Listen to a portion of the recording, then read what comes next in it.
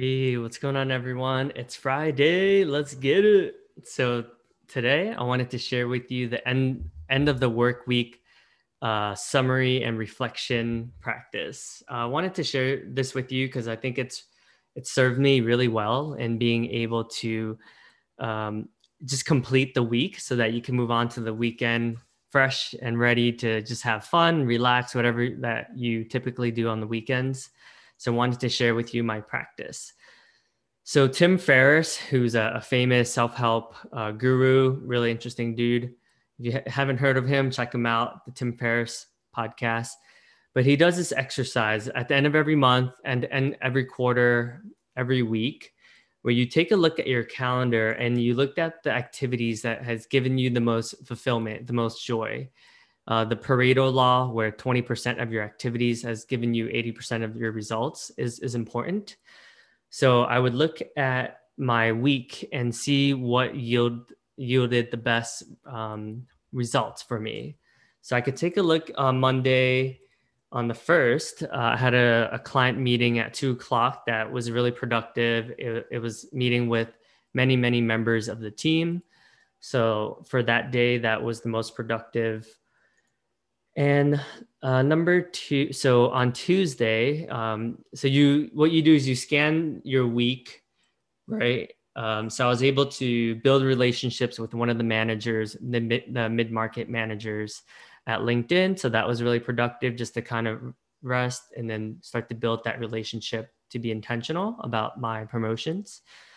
Also had a really good candid conversation with my manager, so felt like I made progress there. So that's really good to see and reflect that I'm doing well and I'm progressing forward. So that was also very productive.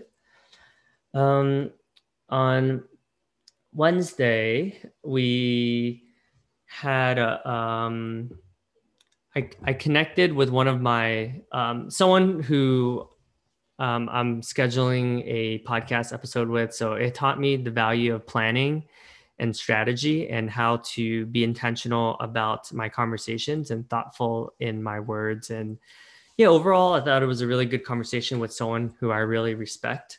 So you start to look at the common trends. So you see, oh, okay, so it looks like relationships is the key. That's something to notice and kind of reflect on the week.